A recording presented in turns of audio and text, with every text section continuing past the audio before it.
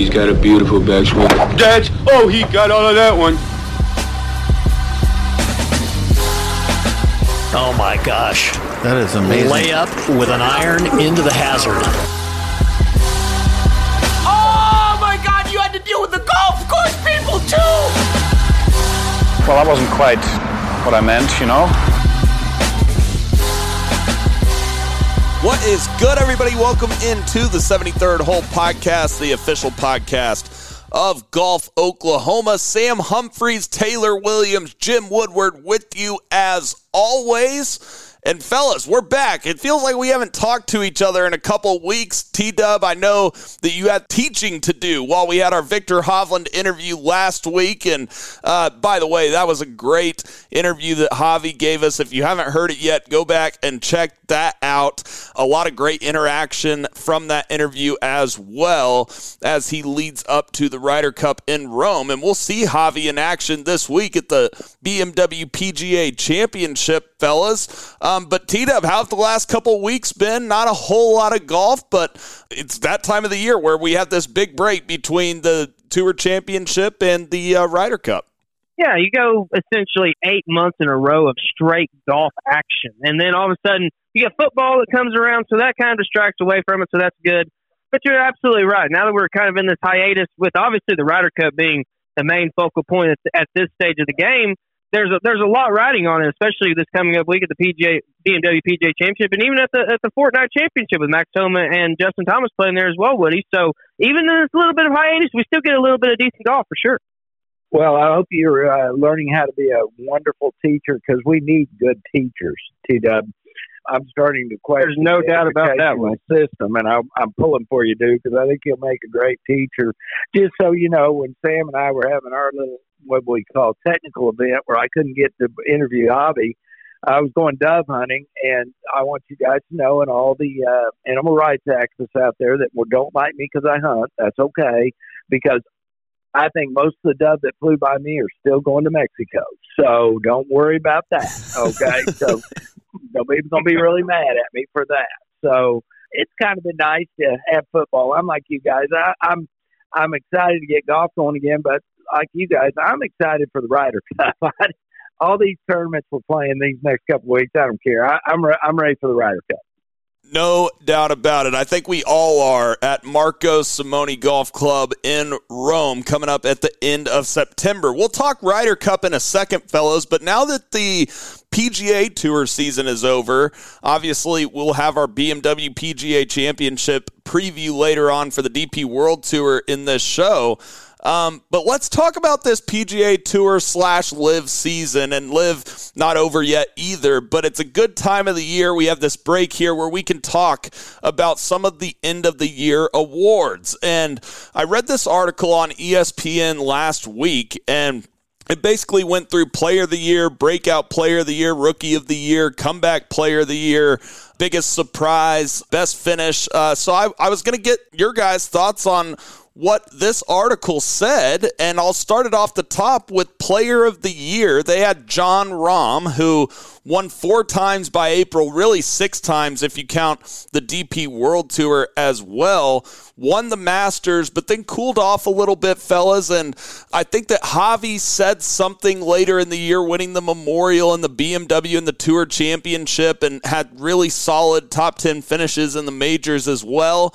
But I have no problem giving the Player of the Year to Jon Rahm. T-Dub, do you have any thoughts on Player of the Year? I agree with the article. I think that Jon Rahm was the Player of the Year. The deciding factor really being that major championship he got at Augusta. Because you want to not have the recency bias effect whenever you look at what's supposed to encompass the entire season. So I go back and I look at what Jon Rahm did at the start of the year, and he was not only playing some of the best golf of anyone in the world, he's playing some of the best golf of all time during that stretch. Analytically, I believe it was the 3rd or 4th best stretch of golf that we had ever seen since back in 1995 or something like that. So it's been a decent while since we had seen, really since Tiger, in all honesty, we'd seen golf that great, and it was really beautiful stuff. Obviously cooled off as the year went along. Really, his drivers what let him down. When you look at Jon Rahm and you think of one thing in his game that would never go away, you would pick the driver.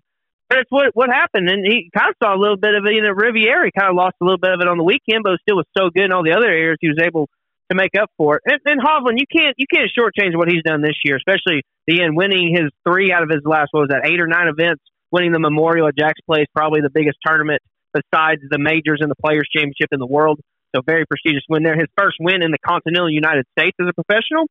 So that is also something. The back 9 that he had at the BMW Championship at Olympia Fields was one of the best 9-hole stretches you'll ever see. So and then the Tour Championship, winning that, unfortunately, you have the fact of you got people starting at random under par, which is just an absolute joke, so it takes away a lot from it. But you look back on how he did at the start of the year, the way I see it is Javi kind of started his year the way Jon Rahm ended his year. And so you just flip-flop them. So they're pretty even years, Woody, but I think the major, for me, is the deciding factor. Yeah, if Hovland wins the PGA, if he happens to catch Koepka and Koepka doesn't win, you might have to go with Javi. If you look at just sheer unbelievable ball striking, we talk about Scheffler. He just didn't turn it into any wins. He putts any good at all, we'd be probably talking about him. But that's the thing. When you talk about 12 months, it's really hard, unless your name's Tiger Woods, to play really good for 12 months. All these guys have streaks. And because Rahm has the major, which you just said, D-Dub, I think that was the right call.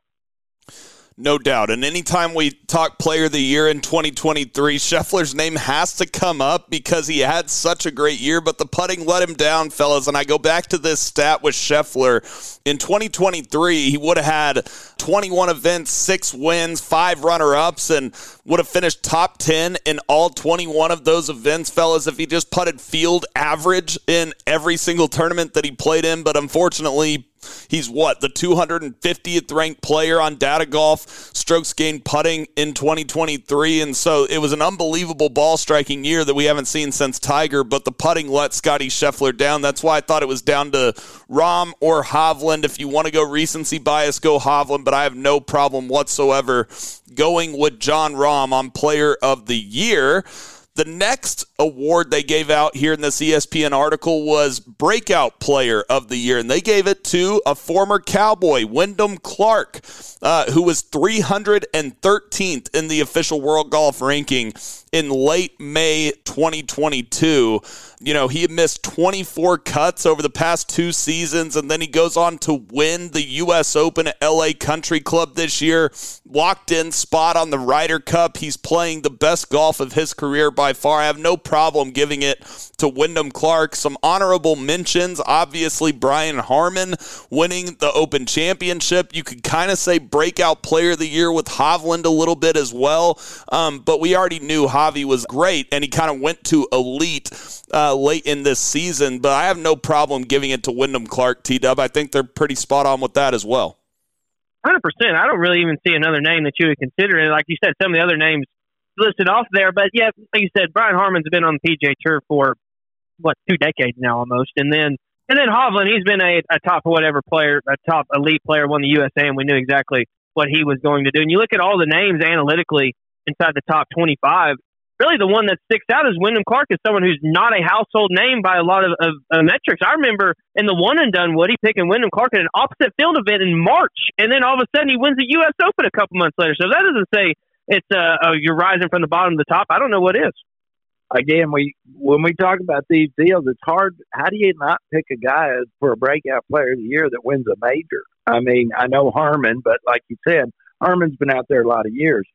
If we had to look at every golfer out there, I don't even think this one was close. It's Wyndham Clark by far. No doubt. And let's not forget about the elevated event he won at the Wells Fargo on May 7th, too. I mean, staring down Xander Schauffele and getting the win there as well. That was big time. Comeback Player of the Year here. They had another former Cowboy, Ricky Fowler. In June of 2022, Fowler was the first alternate for the U.S. Open at the Country Club in Brookline.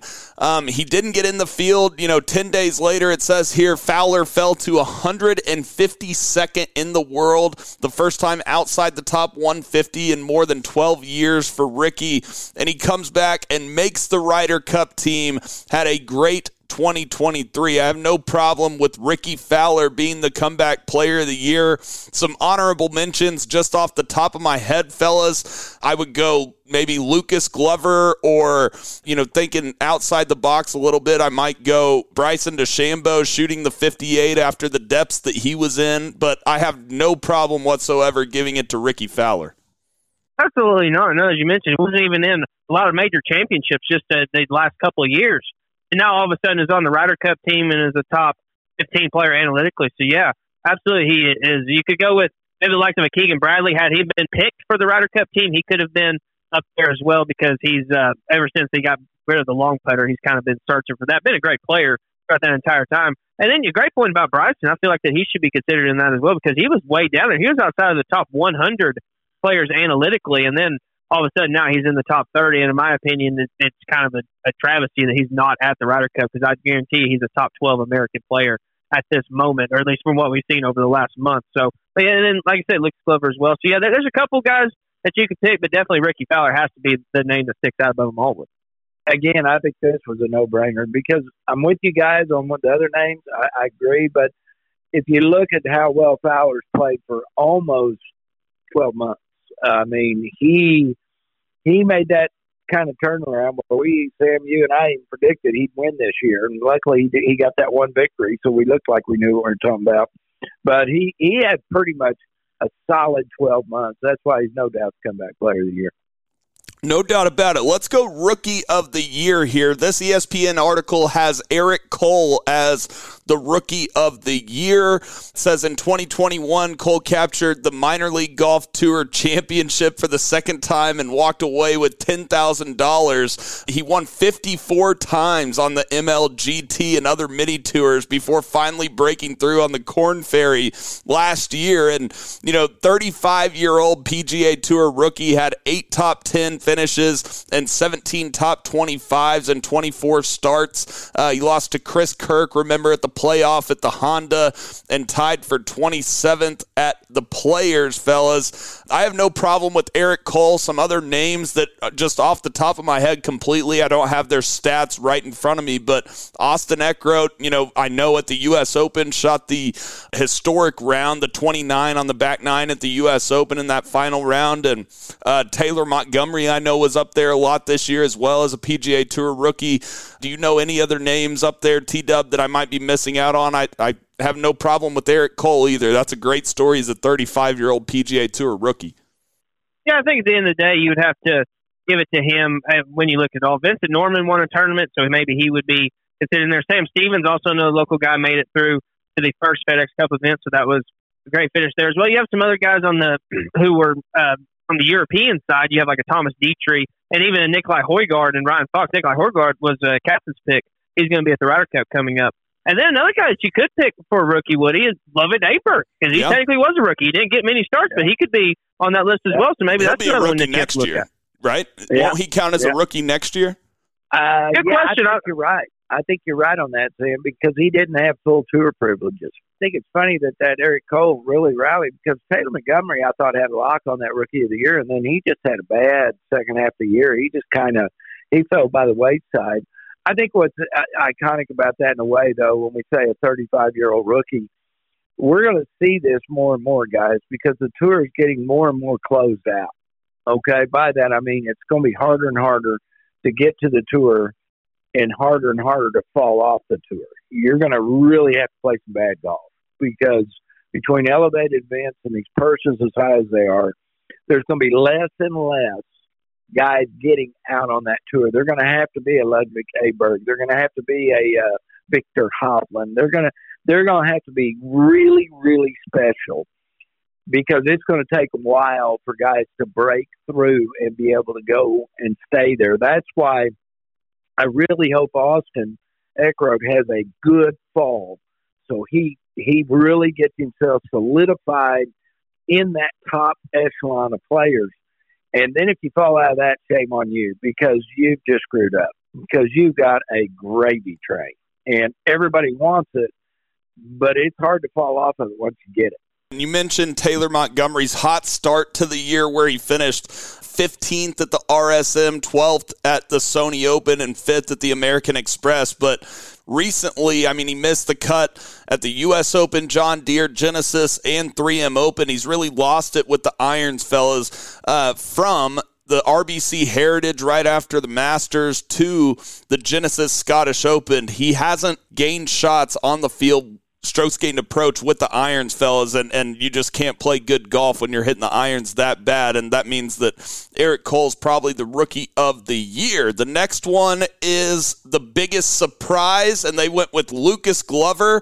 I have no problem with that. I think that, one, Lucas Glover has to be in the discussion for comeback player of the year or biggest surprise, and you can give either one to Wyndham Clark or Lucas Glover. You see what I'm saying there, T-Dub? It has to be one or the other.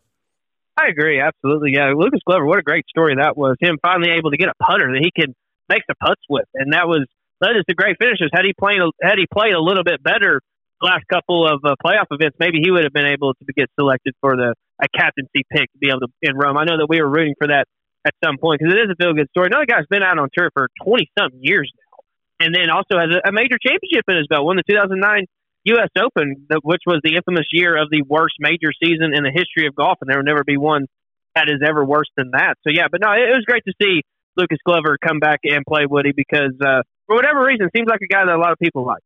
Well, we have to like Lucas Glover because his first win as a pro was the Oklahoma Open.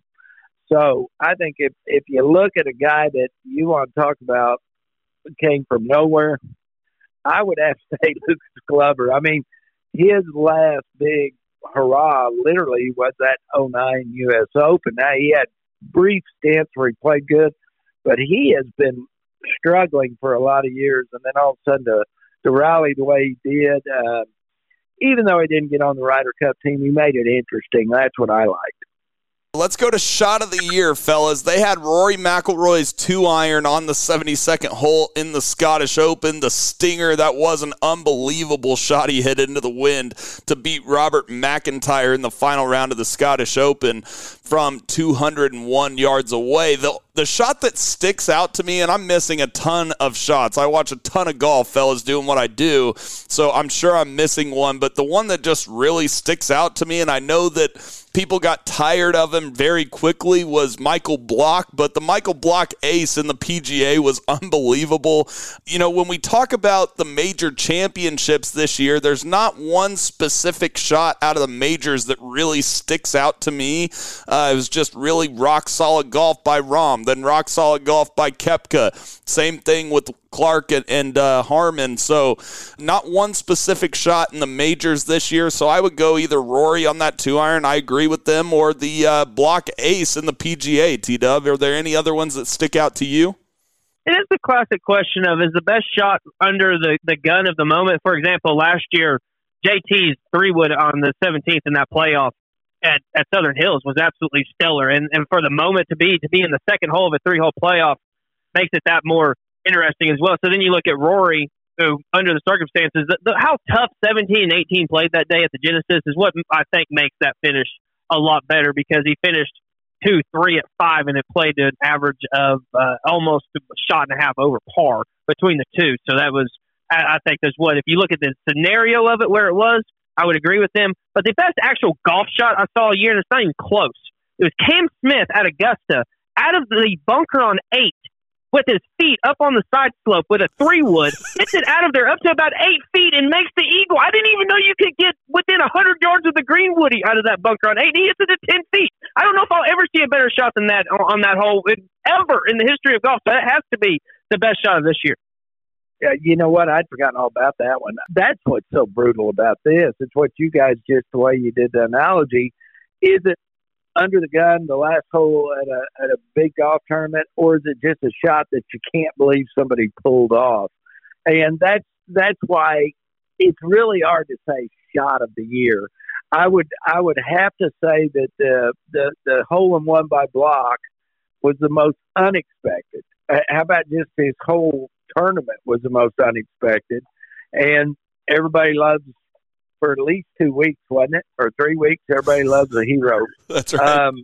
But as much as I dislike Rory most of the time, although he's starting to get on my good side, guys, because I saw Rory did a deal the other day with Make-A-Wish for a kid that had some real issues, and he let the kid caddy for him, and I know he's not a bad guy. So I don't think there's very many people could hit that 2-iron that he hit on that Scottish Open. So on the 72nd hole, pretty strong. So I'll let him go with that one. I'm not as convinced on that one as all the others, Sam, but that was still a pretty doggone good shot. It's a tough question when we're watching thousands of golf shots every single weekend. Yeah. I'm fine with Rory Block. I agree with Cam Smith. If you're going to go just the toughest and hardest shot to pull off, right, I think that's a great pick by T-Dub there as well, out of the bunker on 8 at Augusta. The last one they have here, fellas, is best finish, and they went with Nick Taylor at the RBC Canadian Open. Obviously, the pillow fight playoff with Tommy Fleetwood where they're laying up into the rough and everything, and then Nick Taylor, the home countryman, wins the Canadian Open. That was a great finish. Now, I'm going to go a little different direction. I'm going to go the live route with this one.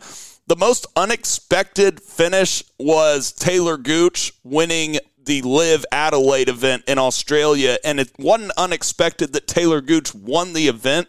It was the scene surrounding Taylor walking up 18. That's TG, our guy, coming on the podcast, does the interviews. Our guy's walking in front of tens of thousands of people like he's Tiger Woods winning the Tour Championship or something.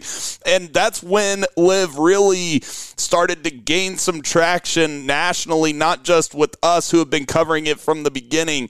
I think a lot of people realized that this was a product that could actually work, and then we obviously see the merger by the end of the year, fellas. So I thought that win, and adding in the fact that it was our guy Taylor Gooch, that was probably my favorite finish of the year, T-Dub.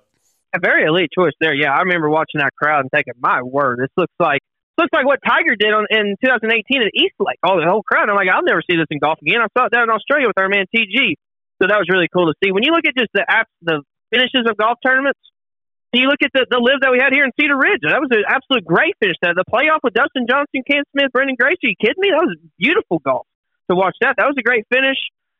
Victor Hovland at the BMW just a couple weeks ago shooting one of the best back nines that I've ever seen in the history of golf. That has to be up there. And then my pick and what I consider the most underrated tournament of the year was when our man Taylor Moore won down at the Valspar. That was a great tournament. You had Adam Shank down there in the Bogan Lasso. You got Jordan Spieth trying to get his first win of the season, first win since the year before, trying to get that done. Our man Taylor Moore came in clutch on the back nine. I believe he shot 3 or 4 under on that side, which was about 3 or 4 shots better than what the average was. Just an absolute beautiful nine. So to me, Woody, I'm going with that tournament because no one talks about it, but it was an absolute beautiful tournament. Great finish on a very difficult golf course. See, this is another tough one. I mean, all these golf tournaments, there's a bunch of good finishes. I agree that Taylor Moore finish was really special for us because he's a local boy. You can't say enough about Taylor Gooch, what kind of year he had. I think one of the reasons that was so spectacular is the poor Australians are so far around on the other side of the continent, they don't get to see much golf. And obviously, they like them some golf by the way they reacted. I still love Victor's 29. I mean, to win that golf tournament, to watch him play that back nine, guys, and just shot after shot after shot after shot, it was just phenomenal. It was 28, wasn't it? Or was it 29? I can't remember. It was so many birdies, I quit counting. So, you know what? I don't know. I think the only reason why I like that Canadian was when they tackled Adam Hadlin. That's right. That was what that was. I forgot about that. Nobody cared about the Canadian Open until that made news. So I don't know, guys. I mean, anytime somebody wins a golf tournament, I think it's exciting. So exciting for that person for sure. So if they want to go with that, if they want to go up there with the Canadian, that's fine. I'm not going to argue with that one right now. Those are the serious awards that they gave out in this article, and then they did biggest disappointment here at the end, and then they did funniest moment. So we'll go bad news first. Biggest disappointment, they had Justin Thomas. JT, I mean, He had to be the last captain's pick for the Ryder Cup, didn't make the playoffs after winning a major in 2022, fellas. I totally agree with them that Justin Thomas was the biggest disappointment. You could add in a guy like a Dustin Johnson, but even he got a win in 2023. Other disappointments, fellas, I can't find any quite as big as Justin Thomas, who finished 71st in the FedEx Cup points list after winning a major in 2022. It was a massive fall from grace for JT. Oh, he has to be the biggest disappointment of the year, and I don't even think it's really close. I'm trying to scroll through here and see some names that may be up on that list, and there's not even one that sticks out to me that's going to say, well, yeah, he has a bigger letdown of a season than Justin Thomas did, because the expectation level is so high for him. You expect him to win major championship, and 3 out of the 4 majors he missed the cut. He shot 280 in majors this year. So, yeah, undoubtedly, Woody, he has to be the biggest disappointment. And like I said, I think it's a 1, and then whoever's in second is miles behind JT. Yeah, again, this one wasn't hard to pick, was it, guys? I mean, if you said biggest disappointment in majors, we'd all say Rory. But biggest disappointment all around, JT, no doubt. He's disappointed in himself. Everybody else is disappointed in him. Fellas, funniest moment, they had Tom Kim getting muddy at the PGA Championship.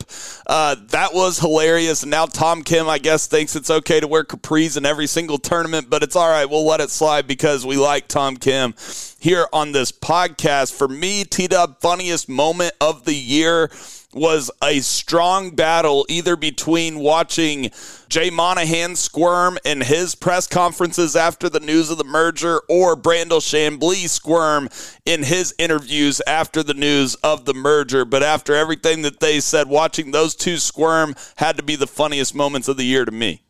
I think back to that day. I remember watching Golf Channel and thinking, wow, this is truly unbelievable what I am witnessing. How to see Brandel Chambly go up there and just eat so much crow.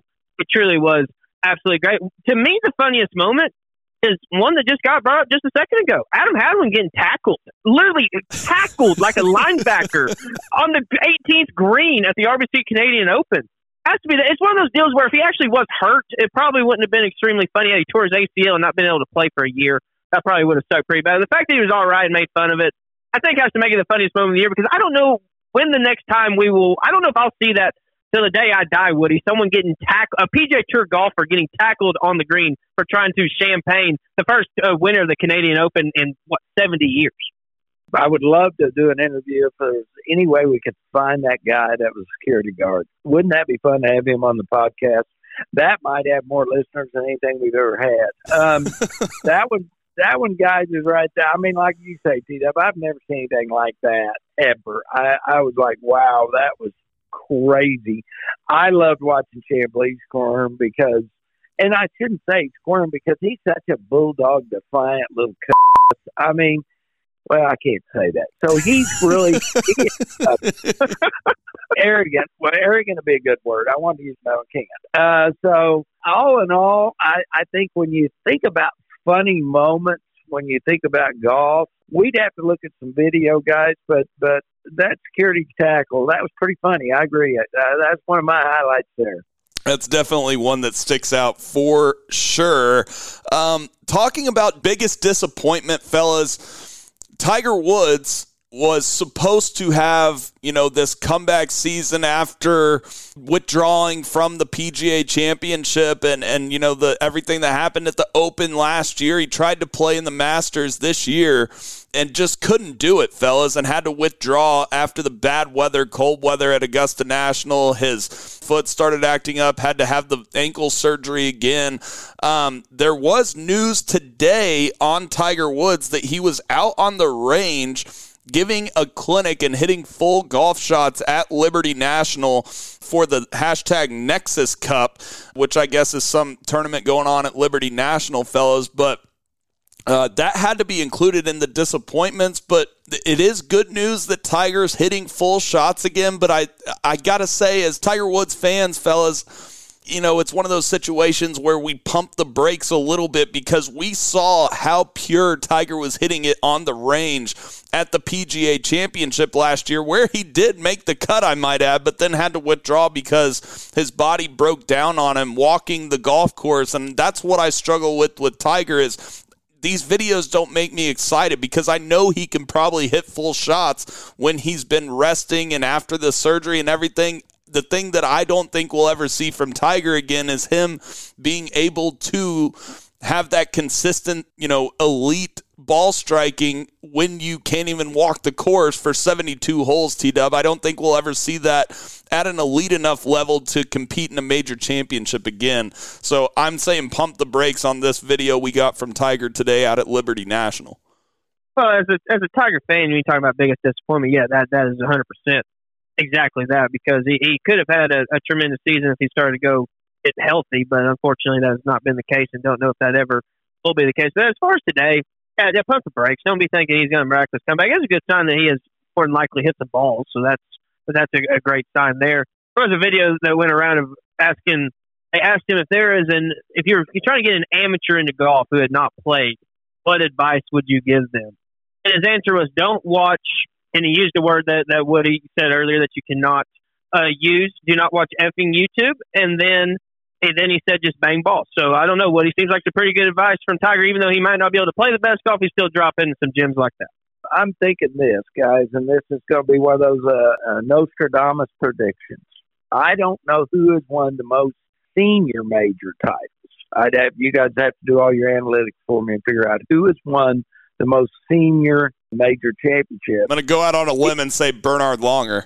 Well, I probably would too, but I think if he's allowed to use a cart, that'll be the one thing that's going to make this doable. If when he turns 50 he can use a cart, I think he will win. He's got one more goal. I think if he will set his mind on it, he can win the most majors of anybody that's ever played champions golf or whatever you want, senior golf, whatever it is. Now, I say that, but only if he doesn't become the commissioner of the PGA Tour and the commissioner of the TGL. If he does all that, yeah, he doesn't care about golf anymore. He'll be doing his golf, but it won't be with his clubs anymore. But I agree with you. If he's able to ride in a cart, then I would put Tiger's game up to just about anybody's right now, especially on the senior tour. By the way, your question, I was correct. It was Bernhard Langer, who has 12 senior major titles. Gary Player has 9, and Jack Nicklaus has 8. Those are your top 3. Then Hale Irwin and Steve Stricker both have 7. T-Dub, any last thoughts on Tiger, on what he said? I completely agree. If he wants to, he can get a card on the senior tour. And he's even stated that before. He said, if I go on the senior tour, yeah, I'll use a card. It's allowed. He just will not do it on the PGA Tour when it comes to that. So one of the reasons why I think that Tiger will play the senior tour is Champions Tour has been notorious for essentially just taking money away from the PGA Tour, taking money away from the guys that do qualifying school, things like that, because they're getting fairly decent purses, and they're usually not bringing in that abundance of crowds, right? And not getting many ticket sales, things like that. Not enough to pay out the purses that they have been. And now you get Tiger there, he's going to get massive crowds if you play there. And as someone who I think at some point will have at least some ownership in the PGA Tour, it would be advantageous for him to do that for a business there. So as long as he's able to swing and hit shots, I think that he will play, which is something that I would never thought 5 to 6 years ago. Do you guys think that the Jack GOAT debate with Tiger, do you think that weighs in his mind that he thinks he needs to, win senior major championships as well? Like I just said, Jack has 8 senior majors. Do you think that Tiger thinks that would help him in the GOAT debate, since he'll probably never catch him with actual major championships? There's a decent chance that Tiger, just being the competitor that he is. For me, I think it has to do with he gets to play with guys who he grew up playing against. When he first came out on tour, the way that he talked about the guys who were veterans on the PGA Tour when he first got out there, he speaks so highly of them. So for him to get out there and play with those guys again, Tiger's one of those guys where he likes to hang out with the older people as opposed to a lot of the younger crowd. I know JT's kind of like his younger brother, but more than likely he's not taking very many young guys under his wing. He has JT and he has Charlie, which is what he's going to do. And I think that's another reason that he would play it as well, because Charlie's motivated him to want to play golf, and he's probably not going to like the day that Charlie keeps out driving him on a consistent basis and can eventually beat him someday. So he doesn't want that day to come. So he's going to try to prolong that as long as he can. So I think there's a lot of factors here. I'll be honest with you, anyone who looks at the GOAT debate is going to look at senior major titles to determine if Jack or Tiger is better. I'm going to go ahead and question your golf opinion in general, because at the end of the day, are we really using that as a standard? I mean, someone like Bernhard Langer, who's had such longevity playing at 63 years old, and just absolutely striping it. Okay, that's a little bit different. But when you're talking about the greatest golfer of all time, I don't think we're really looking at the senior tour, at least in my opinion. I wasn't really saying GOAT debate as far as us debating it. I just meant him in his head. He's chased Jack with everything that he's done his whole career. I was just, bringing it up in the fact that Jack did it, so he might do it because he's copied pretty much everything Jack did. I think you got something there in a way, Sam. I think the challenge will be for him that it's still a chance to play competitive golf. And if he can play competitive golf and be able to get around the golf course, I think it's still in his blood. That's what I would tell you. I don't think there's anybody that will argue that in his prime, when Tiger was healthy and when he was playing the kind of golf he was playing, that he was probably the best golfer ever. Okay? That's the argument that a lot of people will say is, during that time, he was better than everybody. Now, I have to agree. I've watched him do things I couldn't believe he could do. Overall, when you look at a record, you got to say, well, Jack's got 18, Tiger's got 15. And so that's what I don't like about that. Who's the greatest golfer ever? I would argue to you guys it was Ben Hogan because he didn't have near the amount of time. His body was absolutely destroyed in that bus accident when he got hit by that bus. So there's a lot of, here we go again, there's a lot of arguments out there. So I think Tiger will want to play and win as long as he can until he can't play anymore. Whether it's his body or his mind or whatever, or whether he just doesn't want to do it. But if he wants to, I still think he can break whatever record he wants on the Champions Tour.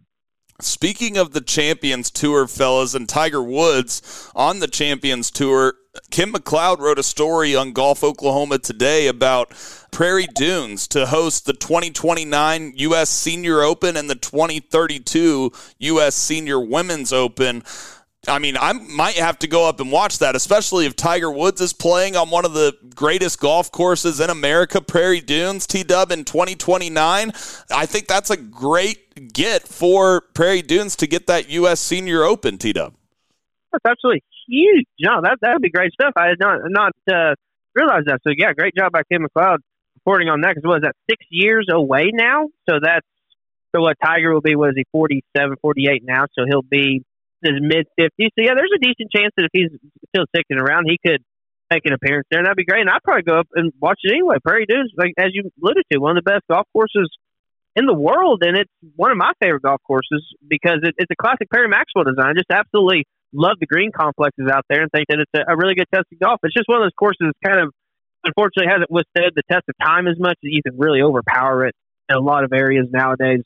But with the senior guys, a lot of those guys still hit it pretty far, but it won't have as much impact as it would on, obviously, a PGA Tour or even a Corn Ferry event. So, yeah, Woody, I think that's going to be an absolutely beautiful thing to see in here in, 6 years now. Yeah, and I've still got hope that Oak Tree's going to get something before the end of the decade too, guys. So, I mean, I think one of the reasons why Oak Tree went to those Bermuda Greens is the USGA pretty much said, hey, you guys need to make a change to your green complexes. You're just dead of summer when that's always played. It's in July, guys, because I got to play one of those senior U.S. Opens. So I think the USGA had a lot to do with us going to Bermuda up at Oak Tree National. So there hasn't been any announcements or anything, but I still think we might get one of those before the end of the decade. And by the way, speaking of senior golf, fellas, that reminded me of the United States Mid-Am that is going on right now at Sleepy Hollow up in New Jersey. And our man Ian Davis, friend of the show, one of the best Mid-Am players in the country, I can tell you guys that he lost in the round of 64 today. Darn it. So Ian, who shot 1 under par in the first 2 stroke play rounds, was the 27 seed, and he went up against Todd White, who won the U.S. Senior Amateur this year, the 38 seed in this event. and Ian lost 3-2 in the round of 64 today. But the winner of the U.S. Mid-Am T-Dub does get into the Masters, and they're headed to the round of 16 tomorrow. So that's something to keep an eye on another historic course in Sleepy Hollow, where Cam Young's dad was the head pro and director of golf for a long time. That's really the thing that sticks out to me is just the golf course, Sleepy Hollow. What an absolute gym that is. We talked about green complexes earlier. Those green complexes are absolutely insane. One of the most probably photographed holes, I think the top 15 photographed hole in the world was at the par 3 16th there, I believe.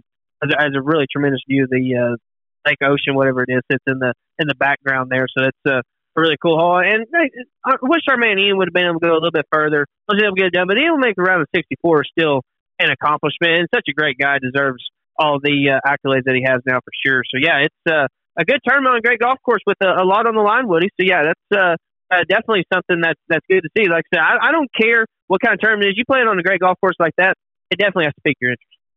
Ian was out at Oak Tree National last week, and I got a chance to talk to him. And let me tell you something. I would not be surprised, guys. Again, I'm going to be a Nostradamus. I would not be surprised if an Ian Davis didn't win a mid-amateur championship one day. He's got unbelievable talent. He's a great ball striker. He's got his mind in the right place, too. He's actually starting to have fun playing golf. And when you're that good and you play that well, and then you get everything in your life kind of gets right, and you can play golf and be happy playing golf, you're dangerous then. And so I look for big things out of Ian since he's gone to being a full-time amateur. I think he'll dominate. I really believe he'll dominate in Oklahoma. He can win a lot. I'll tell you what, he's just too talented. No doubt about it. And the favorite in this event pretty much every year, Stuart Hagestad, did win in the round of 32, 2-1 over Mark Costanza. So we'll have to keep an eye on that as they head into the round of 16 tomorrow. Like I said, the winner of the Mid-Am does get into the Masters. So we'll have to keep an eye on that. And like you guys said, I totally agree. Ian's going to dominate not only amateur golf in the state of Oklahoma, but amateur golf nationally as well. He has that type of game, finished, second in Q School 1 year and was a great player at Oklahoma State and won the Oklahoma State Am last year. We love Ian Davis, one of the good guys out there. Fellas, we need to hit a break here on the 73rd Hole podcast. After the break, we're going to talk a little Ryder Cup, then give you the preview for the BMW PGA Championship coming up on the DP World Tour this week. Like I said, Jim Woodward, Taylor Williams, Sam Humphreys with you today, and I want to tell everybody to go follow us on social media at the 73rd Hole on Twitter or X and at 73rd Hole on Instagram, and also hit that follow button on Apple and Spotify. It's absolutely free. It will just give you a notification whenever we drop a new episode, and we got great interviews and content coming up for the Ryder Cup at the end of the month. Not only the U.S. side, but the European side as well as we lead up to Rome. Fellas, let's go ahead and hit a break here on the 73rd Hole podcast, the official podcast of Golf Oklahoma. Hey everyone, T-Dub here. I want to take a second to tell you about my good friends at McCray Roofing. Not too long ago, my roof was in desperate need of repair. There was extensive hail damage and I had many leaks that needed attention. Not only did Jeff and his staff build me a new roof, but they walked me through step-by-step of the claims process, which is something that I was very, very concerned about. Everything from the initial inspection of the roof to analyze all the damage to meeting with the insurance adjuster to make sure they were aware of every damaged area, making sure my claim was accurate. Their custom copper creations are truly beautiful and add a great touch to any roof. Not only do they do residential roofs, but they have an elite list of commercial customers, including Gaillardia Country Club, Oak Tree National, and Bass Pro Shops. Check out their website at McCrayRoofing.com to view some of their work yourself and give them a call at 405-692-4000. That's 405-692-4000.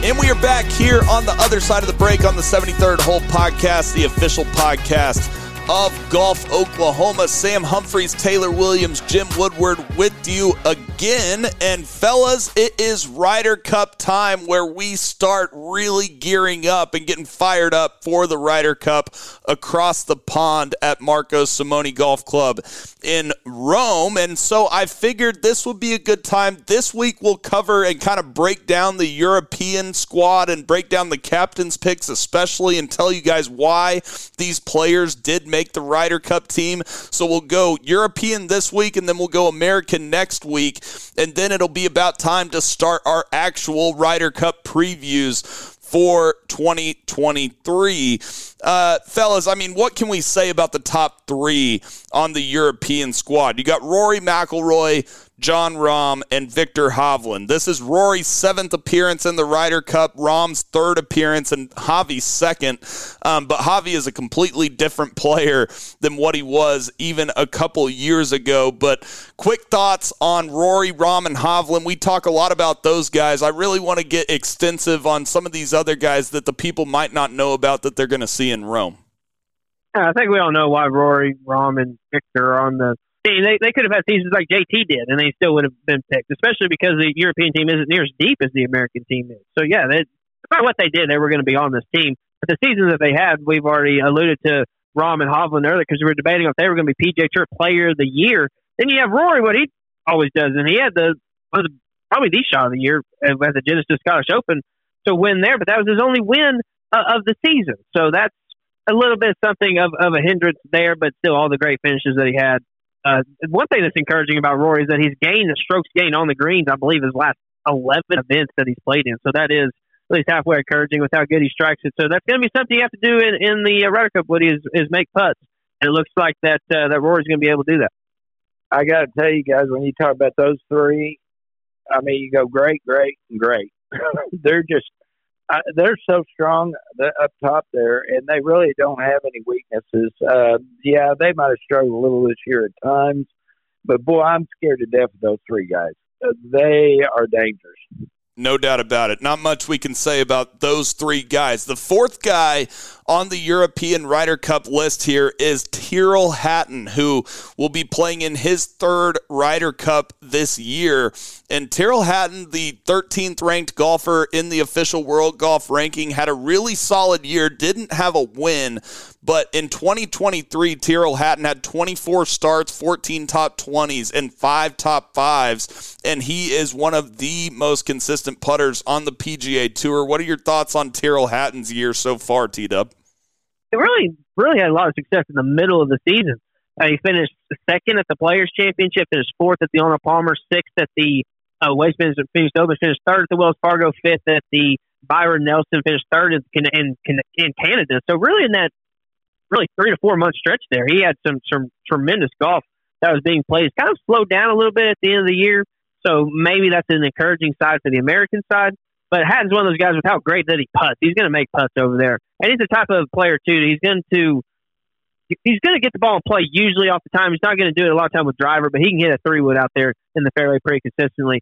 And that's one thing that's been encouraging from him as well. He's been able to drive the ball exceptionally well this year. It's only the 2nd year that he's been able to have gain strokes in distance and gain strokes accuracy at the same time. So whenever you have those things clicking, buddy, that's an encouraging sign. So yeah, if Hatton's always been the guy, if he can control his temper, he's going to be just fine. And he hasn't been able to do that, but yet he's still so talented that he can get over his temper tantrums that he has on the course.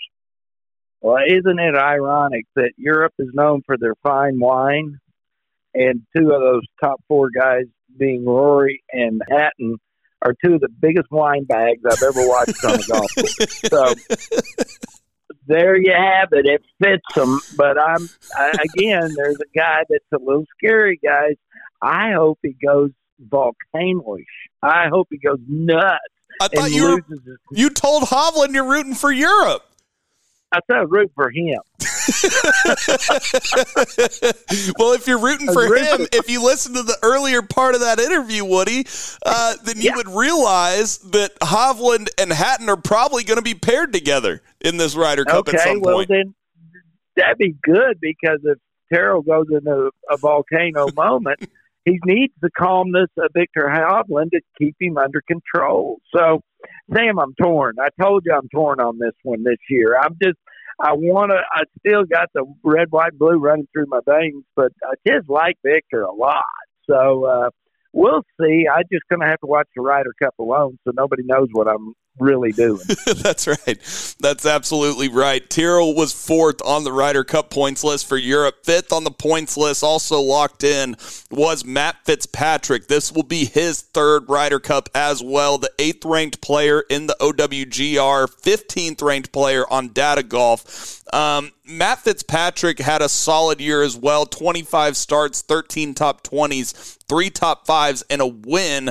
Obviously got that win at the RBC Heritage, but recently he's been playing extremely well. A very good sign for the European side. Finished 2nd at the BMW Championship, finished 9th at the Tour Championship, and tied for 3rd at the Omega European Masters. T-Dub, what are your thoughts on Matty Fitz? Not a good sign for the Americans that a player like Matty Fitz is starting to get his game going. You just mentioned those last 3 finishes are good. And one thing we should know is that every player that we're listing off here is playing this week at the BMW, which we'll preview in just a little bit. But so we'll be able to see even a little bit more form and see what exactly we're going to see maybe a couple weeks in Rome. But Matty Fitz obviously won the U.S. Open last year, and then he won the RBC Heritage this year over in that playoff over Jordan Spieth, who the whole time I thought Spieth was going to win the tournament, but somehow Matty Fitz ended up getting it done. So other than that, kind of had a little bit of a roller coaster year. Didn't have a very good stretch. Right before his pre-tournament stretch, he wasn't playing very good. 4 straight events in a row. His best finish was 41st. But it seems like he's getting a little bit figured out, especially off the tee box. I did see on Instagram a couple of days ago that he got engaged, I believe. So that'll be interesting to see if maybe he's spending a little bit more time dealing with his personal life as much as on the golf course. So that'll be something to detail. But as far as we've seen the last few times he's been on the course, Woody, absolutely stellar stuff. And the Americans need to watch out for that for sure. Yeah, another guy that I'm scared to death of because he can putt. I did see that he was gotten engaged, so hopefully she's got his mind all twisted. So, again, see, I'm pulling against Europe again, Sam. I said, no, I wouldn't do that. So, but Matty Fitz can putt his golf ball, and that we've said this, guys. Everyone we keep talking about on their team's a pretty good putter, and that changes this whole atmosphere of this Ryder Cup when putts start going in. Let's talk about a streaky putter who was the last guy locked in for Europe, and he got locked in on the DP World Tour points side. Remember, the European team goes off world points and European points, and Robert McIntyre, who will be playing in his first Ryder Cup. It's weird. I feel like he already played in a Ryder Cup, but I guess he didn't. We've just known that he's one of those solid DP World Tour players for a long time now. One of those rare guys now. I mean, I feel like all the Europeans play on the PGA Tour, fellas, but Robert McIntyre plays solely on the DP World Tour. Now, he did play in the Genesis Scottish Open, which is both now. It did count as a PGA Tour event this year, but that was his only PGA Tour event other than the 2 majors where he finished 71st at the Open Championship, and he missed the cut at the PGA Championship this year. He's a very streaky putter, T-Dub. What are your thoughts on Robert McIntyre? The DP World Tour list, like I just kind of alluded to, is not as strong as it used to be.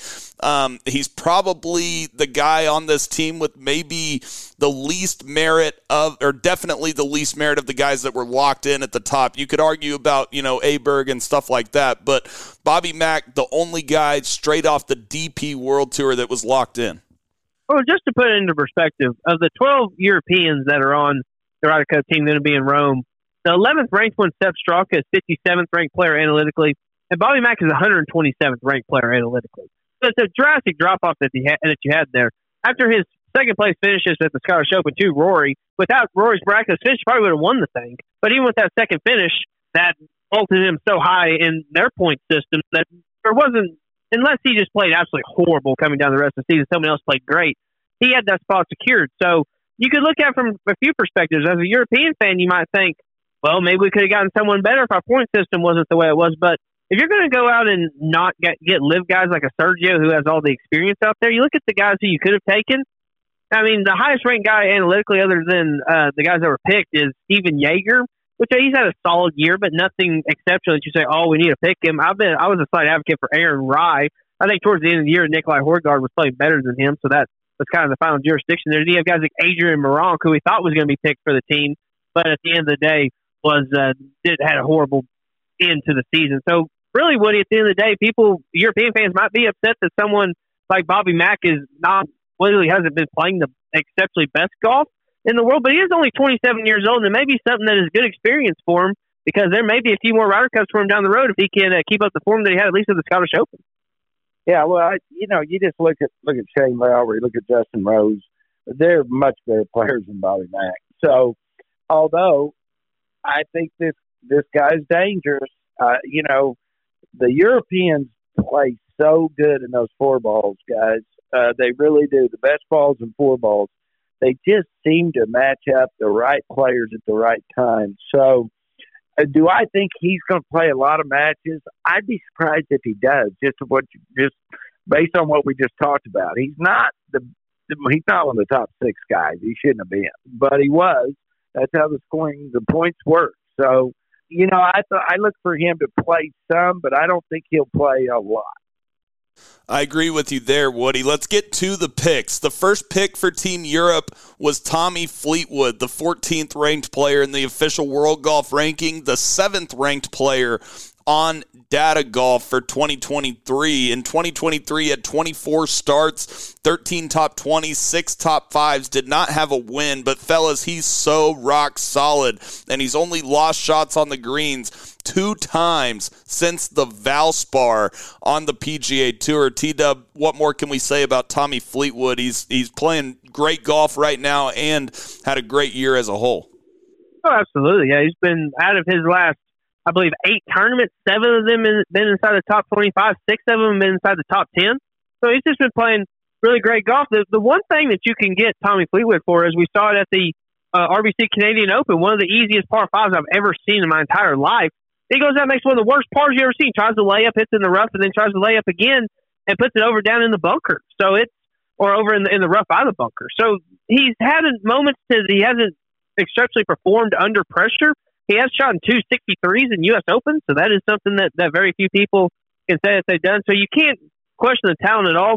And what we saw with, especially in 2018 with him and Francisco Molinari, and all the putts that he was making there. So once again, Woody, another guy that can putt, which is something that the Americans are lacking on. That's not something that we want to talk about as we root for the USA.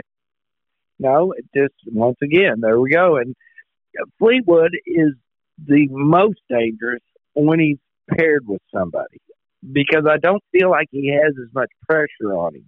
And we saw that when he played with Molinari. So, guys, you're going to name some. We're not done. This is just the first guy that's stronger and well done. Okay, he is really good, and he can pair with anybody on that team. So let's go on to the next one because that's scary. The next guy on the European team is Justin Rose, obviously the second Ryder Cup pick for Luke Donald for the European side. This is Justin Rose's 6th Ryder Cup appearance in 2023 this year coming up. And Justin Rose had a great year, fellas, but it was an interesting year. I mean, he had 21 starts, 10 top 20s, 2 top 5s, and 1 win at Pebble Beach. But it was like, it felt like Justin Rose either finished top 10 or top 15 in the tournament or missed the cut. So it was kind of hit or miss with Justin Rose this year, right, T-Dub? Oh, absolutely. And earlier we were talking about comeback player of the year. We all agreed that Ricky probably should have got that. But you look back, Justin Rose, back in like November of 2022, he was down to the 93rd ranked player analytically. Now he's up to 22. So he's definitely a guy who has gotten at least better golf overall for the rest of this year. He's all the way up to, I believe, the 15th ranked player analytically at one point.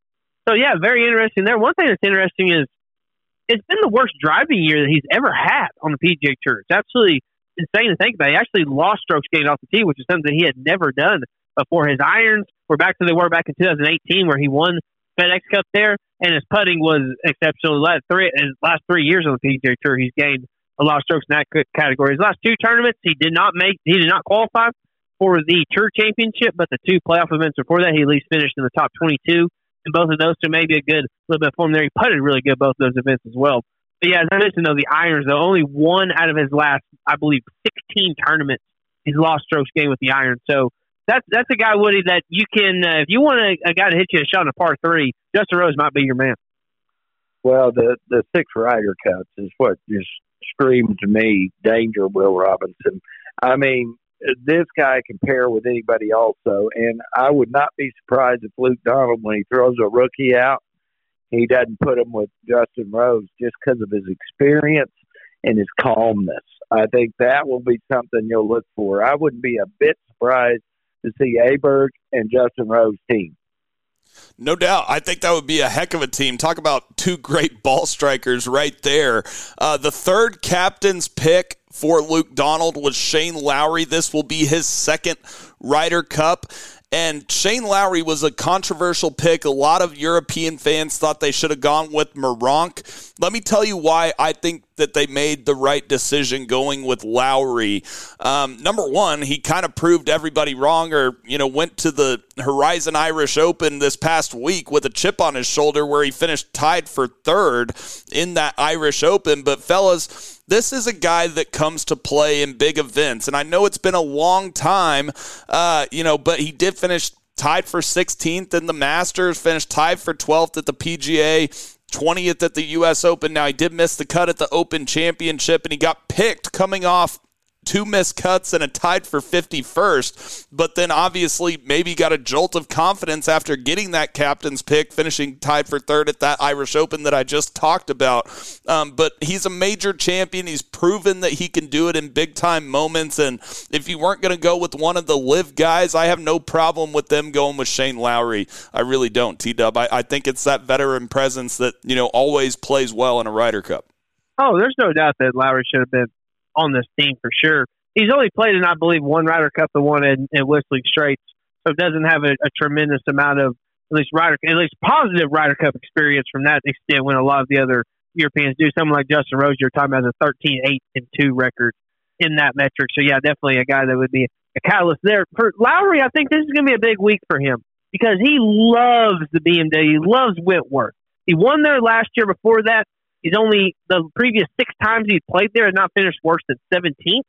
And he's putted really well here, which is interesting. And he's known for having a kind of a scrappy game. One thing that's interesting is that this is only the second year that he's been a pro that he lost strokes gained around the green for an entire season. Usually he has a tremendous short game. So that's something to watch out for. So yeah, Woody, I think for Shane Lowry, I'm looking at this week in particular to see if he's going to have much success at the Ryder Cup, because on a course that he really likes, if he comes out and misses the cut or finishes around 50th, then he's not feeling very good about his game. And that's something that, for the first time that we've said here, that the Americans could actually have a little bit of positivity. Well, I think that he'll play good. That's what scares me. I think he's going to be good. I think he's going to be fine. I think Sam said it best, what he did in the majors. Luke Donald couldn't have another rookie. He's already got 4. And I just think it would have been a mistake. I think Lowry, even though I don't think from what he's done so far this year, was he the one that everybody would pick? No, but the people that are in the know, and that's why we always talk about JT. The people in the know think he can still pull it off for us Americans. So Shane Lowry's the same way. You got to go with Shane Lowry. That was a good pick. No doubt. Let's talk about one of those rookies, Sepp Straka, who played his college golf at the University of Georgia. Sepp Straka, fellas, is all the way up to 23rd in the official world golf ranking. Now, he's 52nd on Data Golf, but he did get the win at the John Deere Classic in 2023. He had 31 starts, played a whole lot more than the rest of the European squad. 8 top 20s, 4 top 5s, and had that win, like I said, at the John Deere. He found something with the putter around the time of the PGA Championship this year, where he finished tied for 7th, then went on to win at the John Deere, 2nd at the Open Championship, ended up finishing tied for 14th at the Tour Championship. Fellas, Sepp Straka definitely had himself the best year of his career, and I think he deserved to be a Ryder Cup rookie. I'll be interested to see how they use Sepp Straka, and it might be funny to see a little Brian Harman, Sepp Straka, 2 guys that are really good friends, were teammates at Georgia, going head-to-head in the Ryder Cup. Yeah, that would be cool to see. After Straka won the John Deere and finished 2nd at the Open Championship, that almost locked up the fact that he was going to be on this team. And rightfully so. One thing that's interesting to notice, it's been by far his best iron year that he's ever had. His irons exceptionally well throughout the entire season. And actually, his last 5 out of his last 6 events, he's gained strokes gained with his iron. So he's kind of similar to Justin Rose in that aspect, where seems like his driver, 3 out of his last 4 events, he hasn't hit his driver very well at all, in all honesty, but the irons have been so well.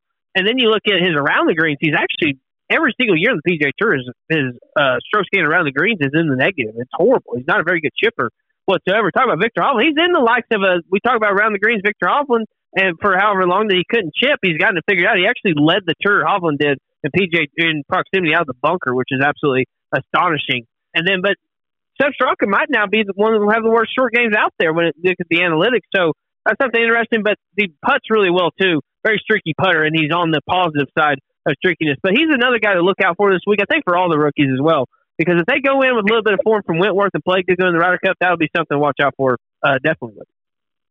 Well, I still think one of the reasons why Luke Donald put as many of these guys on the team as he did is to give them some experience. He knew how loaded he was up front, so he could kind of roll the dice. He needs to get, well, since they lose Sergio and they lose a lot of those guys from the Live, he's got to get some experience wherever he can find it. So why not get it while you've got those studs up top and let them play with those guys? So, I mean, I think this European team is unfolding as we talk about. The more we talk about, they're a lot better than I thought they were going to be even 12 months ago. I didn't think they had a chance against the Americans, and now I'm not so sure.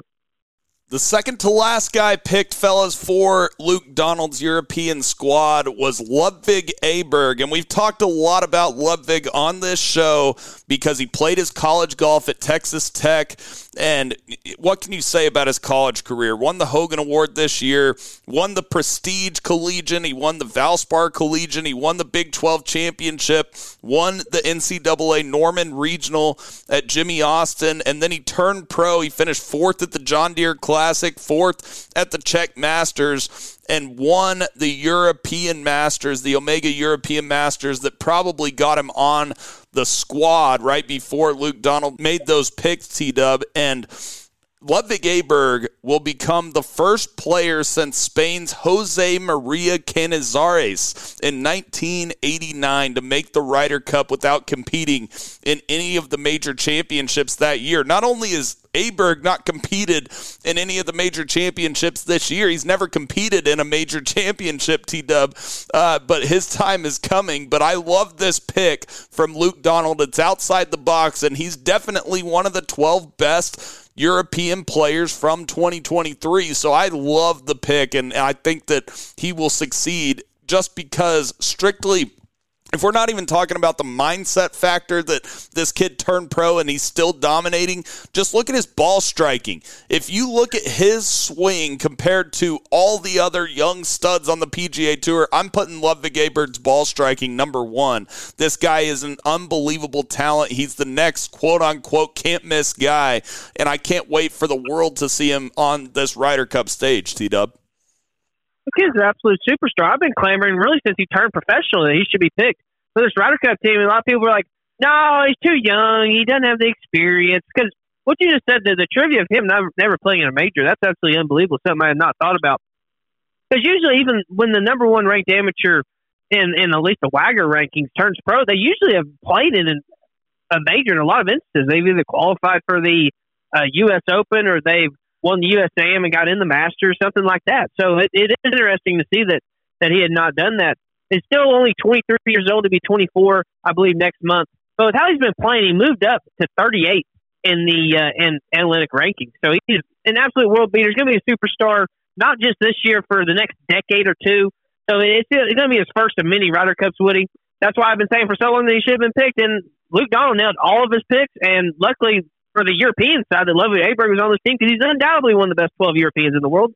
And I think anyone wants to argue that is a little bit crazy. I would have been interested to see what he would have done if he hadn't won. I mean, when he won, I knew he was on the team when he won that last event. But we were scared of that one early on. Don't you guys remember about 3 months ago when he came out of college and immediately made a showing there at John Deere? And, he's not scared. He might be a rookie, but he's not scared. And if you put him with a veteran, I just hate it that he's on that team for the United States standpoint, because he's going to be somebody to reckon with. And I think you hit it best, Sam. I don't think a lot of people know him yet, but after that little weekend in Rome, they're going to know about him then. I really think he's going to shine. Let's talk about the last guy picked for the Europeans. That was Nikolai Højgaard. And Højgaard is the 80th ranked player in the official World Golf ranking, but on Data Golf, he's the 51st ranked player. And in 2023, had 23 starts, 10 top 20s, 5 top 5s, and not a win yet in 2023. But Nikolai Højgaard, fellas, is one of the up-and-coming stars as well. He's only 22 years old. Nikolai Højgaard really got on this team, T-Dub, because of how he has played recently. Finished third in the Czech Masters and then finished tied for fifth at the Omega European Masters. Also had the tied for sixth at the Genesis Scottish Open that we've talked a lot about during this show, and finished second in Punta Cana on the PGA Tour and finished fifth on the DP World Tour at the Italian Open. This guy is an up-and-coming star, 22 years old, and already has those top 5s and those big-time events in 2023. That's why he got picked as the last guy on this squad. You would have thought Loving Aberg, being the rookie, never playing in a major, would have been the youngest guy on the team. And no, Nikolai Højgaard is by over a year, which is absolutely crazy. For the longest time, it was who's going to be the better Højgaard, Nikolai or Rasmus, who both twin brothers who are both exceptional golfers. Rasmus is the 101st player in the Wagner rankings. He's 181st analytically, but still a borderline top 100 player, and has been higher than that at certain points of his career. So, yeah, definitely both those guys, twin brothers, battling it out to see who's going to be on the Ryder Cup team. That was very interesting stuff to see. But, yeah, Nikolai, you look at his game, he just absolutely crushes the ball, hits the ball forever, and is a great putter, which that is just a tremendous combination that you want to have. And his play recently, there was a couple of picks on the European team. We knew who 8 or 9 of them would be, but then those last couple were up for grabs, and it was really who's going to finish the season on the best note. Nikolai Højgaard went out and seized the deal. It'll be interesting to see how he plays this upcoming week. He's never played in the BMW at Wentworth before, so I'm interested to see how he handles that, because if he comes out and maybe comes out and wins this tournament, that'll be a sign to watch out for, because he's got the game to last out there for a lot of years with him. This is what still kind of made me, that Meronk had won 3 times, including in Rome. And when you look at Højgaard and Aberg, not just in Rome, on that golf course, Woody. Yeah, that's what I mean. He won on that golf course. That's what I was meaning by that. But that's why, Luke Donald must have watched these kids, and he must really, really be impressed to throw a 22 and a 23-year-old on a Ryder Cup team. And he didn't even hesitate. He didn't apologize. I'm sure he did apologize. Meronk saying, hey, I just can't put you on the team. But his mind was made up. And to throw that young of rookies out there, he's got to have a lot of confidence in him, which I think shows the rest of his European team. Because, just like our team, those guys talk. You could bet they were talking to Luke Donald about who they wanted on their team. And this young man must be very impressive. We haven't seen him like we got to see Aberg, because Aberg played in the United States in college. But these two must be really, really good, guys. 20, what did we say? 22 and 23. Wow. That's strong. Unbelievable. And fellas, that was our European Ryder Cup team breakdown. We're going to, dive way more into our preview for the Ryder Cup. I just thought it would be interesting to break down that entire team's year, considering a lot of people haven't watched a lot of those guys like Aberg and Højgaard, kind of give you a little insight into what you might see in Rome. Speaking of the European Ryder Cup team, everyone on the European Ryder Cup team, like T-Dub said earlier, will be playing at the BMW PGA Championship. And your top 5 favorites this week at the BMW PGA are Victor Hovland, Rory, Jon Rahm, Tommy Fleetwood, and Shane Lowry. T-Dub, I always ask you, will the winner come out of those top 5 favorites? I'm switching it up today. Does the winner come out of the European Ryder Cup team? Oh, I'm going to say it does. Yeah, absolutely. Maybe you get that amount of stacked players, you have to do it. Because you look at it from this perspective, right? I scroll down here, and the highest guys who are in the field that are not on the Ryder Cup team, You have the likes of a Tom Kim, who is, I believe, the 7th ranked favorite analytically. You have Aaron Rise down in 10th. Jordan Smith that follows right behind him. Adam Scott, Minwoo Lee, Alexander Borg. So, yeah, I am going to go ahead and pick the European team for that aspect. Someone guy who might not be on a team that could win, someone like a Ryan Fox down there. He's interesting. What would happen if like a Baronk, who we were just talking about, comes out and wins this week? That'd kind of be a slap in the face. That would be an interesting storyline. I might be rooting for that actually to happen. So, but no, I think out of those choices, I have to go with the top guys, especially on the golf course. Such a prestigious golf course in Whitworth. One of my favorites that I love to watch throughout the entire year. Very, very narrow course. You're going to have to hit a lot of fairways. So it'd be very similar to what we see in Rome, at least from what you need, the style of game that you need to exceed. So I look forward to that as well. The likes of Shane Lowry won here last year. Absolutely loves this course. He plays well here. John Rahm has finished runner-up 2 times that he's played here. So then he's the type of guy, too. If he can get his driver figured out off the tee, he can go out and win this tournament by 5 or 6 shots. So, yeah, I think that picking the Ryder Cup team in this instance is definitely the advantageous play. Just because generally, as I was alluding to, when you get on a difficult golf course, usually the cream rises to the top. And, Woody, there's no doubt that this is a difficult golf course. It's a difficult golf course. There's a tidbit to our Ryder Cup that I was going to tell you about Victor Hovland. Ryan Munson, who's a member out there at Oak Tree National, good player, told me a story yesterday when I was out there. This will show you how Victor's world has changed a little bit, guys, and how strong all these guys' relationships are.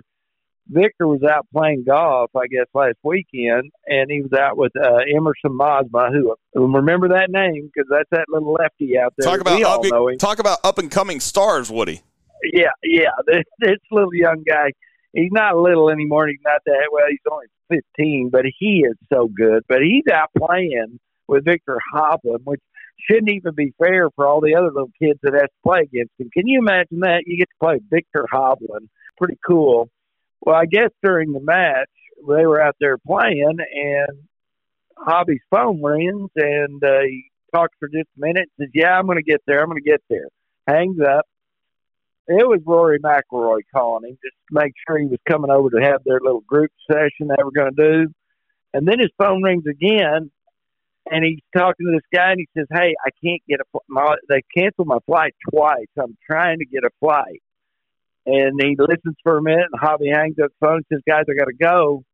And they said, what? And he said, yeah, that was John Rahm calling me, and he's just going to fly from Phoenix to pick me up because he was getting ready to head over there in his plane.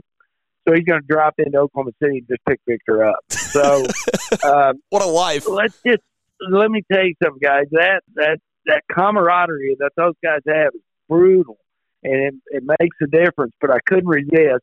Is one of them going to win? I think they are, but I had to tell you guys that story that Ryan Munson told me about it. It was unbelievable. No, that's a great story there. It really shows, not only the great camaraderie between the Europeans, it shows that the top-ranked European players are really treating Victor Hovland like a top-ranked player in the world now, too. It's like, it's almost like a brotherhood, like a fraternity that he's a part of now. That's the Rory, Rahm. We got to include Hovland in that group now as well as a FedEx Cup champion. Fellas, my last thing with this BMW PGA Championship is, what do you think of Luke Donald's strategy of basically forcing these European guys to play this week? I think a lot of them would have played anyways, but he wants his team to, get some competition under their belt before the Ryder Cup, something that the U.S. side probably isn't going to do. This is, for however long, has been an extremely prestigious event on the European Tour, DP World Tour now. Yeah, I do believe all these guys would have played anyway. But yes, they need the repetitions for sure. Because you go back to it, going back to the tour, some of these guys haven't played since the Tour Championship. And so that would have been a month stretch without competitive golf. Someone like Rory and Lowry played last week in the Irish Open, and all these guys playing this week, I think, is really good. We have a couple of guys, Homa and JT, are playing over at the Fortinet Championship. But I think, too, if you try to play somewhere in the United States and fly over to Rome and get used to it, because I know that a lot of the American side went over this last week, was getting some reps in, so that's good to see. But, yeah, it's like I said, it's going to be interesting to see how at least the bottom half of this European side does. Because if one of those guys goes out and wins, it gets them some confidence going into Rome. I mean, I think then also, like I said, I'm looking at John Rahm, because if he can get his drive figured out and he comes out and wins this tournament by 4 or 5 shots, like he has the talent to do, then the United States is in big trouble, because that's one of the few shining lights, is that the guy who was playing some of the best golf the game has ever seen 6 or 7 months ago has started to cool off a little bit. If he starts to get to fire again, Woody, the Americans are going to be very short-sighted for sure. Yeah, well, if we had something, like Bay Hill being played here right now instead of Fortnite, I think you'd see a lot of our Ryder Cup guys playing it too. I agree with what Luke Donald's doing, though, because there's nothing worse to me than having a big event and you don't get your mind off of it. That's all you think about. It's all you think about. It's all you think about. I think it would be behoove us if we had some guys playing at Fortnite besides just JT and Homa. I like Luke's decision. The more we sit here and talk, guys, everything the Europeans are doing right now is scaring me to death, because they are prepping and doing. I don't know. This battle could get ugly, is what I'm afraid. No doubt. And there's no live events, by the way, for Koepka before the Ryder Cup either, so you won't see him in action till the Ryder Cup as well. It'll be interesting to see if some of these other PGA Tour guys do play. Like you said, the Fortinet this week in Napa, you do have Max Homa and Justin Thomas in the field. JT's not just playing to stay informed. JT is playing to try to get in those elevated events next year, the signature events as we're calling them now, because he was 71st on the list, and these players that did not finish in the top 70 will carry their points into these fall series events, and the top 10 from the points of the entire year, including these fall events, will get into those signature events next year. So JT will have to play in not just the Fortinet, but probably have to play in a few more of these fall events leading up to the actual schedule coming up at the Century. So we'll have to keep an eye on how JT is doing and if he is going to finish in those top 10 guys that get into the signature events. Another guy vying for the same thing is Austin Eckroat, who finished 74th on that points list for the FedEx Cup. He is looking for the same thing as JT is to get in those signature events. Your top 5 favorites for the Fortinet this week are Max Homa, Sahith Theegala, Steven Yeager, Justin Thomas, and Cam Davis. T-Dub, does your winner come out of those top 5 for the Fortinet? I hope for the American sake that it's Justin Thomas does not win. That would be one of the best things that could possibly happen. I think it's going to happen. No, he posted a video on Instagram the other day of him using training aids to try to work on his swing, and he's using pool noodles, and he essentially looks like Tin Cup with all the gadgets that he has on trying to get it figured out. This dude is absolutely lost on his swing, and then the fact that he can't putt. So if that streak continues, I think it's going to be a downward spiral. So I hope that it's Justin Thomas or Max Homa, who won here last year, a proponent of Danny Willett's 3-putt from 3 feet, which is something that I don't know if I've ever seen a guy do that to lose a tournament. We shot himself a 4-putt to still win the Masters by 3 shots a couple years ago. But no, I hadn't seen that happen. So maybe we'll see an exhilarating finish there. One thing I do want to note is I checked out the schedule, and there actually is a live event in Chicago the week before the Ryder Cup. I'm not sure how I feel about Koepka having to play in Chicago and then fly over the next week. Luckily, it's going to start on a Friday, so that'll be good. But getting all the ceremony and all that, so I guess it is a shining light, Woody, that Koepka will at least get another tournament under his belt, because it doesn't look like much of the Americans will. No, they won't. And this tournament is really going to be important this fortnight for JT. Not so much Homa. I trust Homa. Homa's got a solid, really rock-solid game. This is going to be a big week for JT. I really am pulling for him to get some kind of confidence going over there. And if he doesn't, well, like we always said, Zach doesn't have to play. He picked him, but he doesn't have to play him that much. So I don't think the winners out of those 5 you talked about, though, Sam, because start of the fall series, we're going to have a lot of guys that we don't even know their names probably, and they're going to come out of nowhere. And everybody's I know Adam Hadwin's wife wants him to leave and go because he's doing way too many dangerous household chores. I saw him up on about a 30-foot ladder, and she says, we need to get a golf tournament quick before he kills himself. So I think you're gonna see us some real fireworks this first event, but I don't think it's going to be out of the guys going to the Ryder Cup. Yeah, and also I should mention that Zach Johnson is playing in the Fortinet also, so I would assume that he'll have a bunch of words with JT throughout the week and really be in his ear throughout the week, trying to give him the confidence that he needs headed into the Ryder Cup. Last thing on the Fortinet, a bunch of Oklahoma guys or guys with Oklahoma ties. You got obviously Austin Eckroat, you have Sam Stevens, Alex Noren, and you have Robert Streb all in the field this week. If I'm missing one, I'm sorry, but a bunch of guys with Oklahoma ties as well. Is Taylor Moore in this one, T-Dub? I don't see him on the list. Nope. Just Ryan Moore. but anyways, those guys with Oklahoma ties, definitely rooting for them in Napa. T-Dub, did I miss anything today out of the storylines in the game of golf? A little lull here before we hit fireworks in Rome. Yes, it definitely is. Scrolling through here on the names of the Fortnite, you have Kevin Tway, Max McGreevy are also in the field as well, so hopefully they can have some good finishes as well. The story we kind of highlighted earlier, Tiger actually showing up at a golf course, so that gives someone a little bit of shining light on maybe that he'll come back, something that I know that all of us would absolutely love to see. And yeah, we're just essentially on countdown for the Ryder Cup. We have, 17 days now, I believe, until the first tee shots tee off over in Rome, so I could not wait for it. We officially know who the teams are going to be. Have a little bit of golf between now and then with the BMW at Whitworth, as I mentioned earlier, one of my favorite golf courses in the entire world, so I cannot wait to see that. It was great golf. Be fun, won't it, guys? One last little trivia thing. I don't know if you guys saw this. There was an article I read. Some gal made a hole-in-one in one of Mercedes, and then they wouldn't give it to her because they said she was a pro. And she said, yeah, I played professional golf in 95 and 96 or 94 and 95. She played professional golf, not on the LPGA or anywhere else. She's had her amateur status for over 15 years, and now they're saying you can't have the car, so of course she's suing them. I hope she wins. Rightfully so, yeah.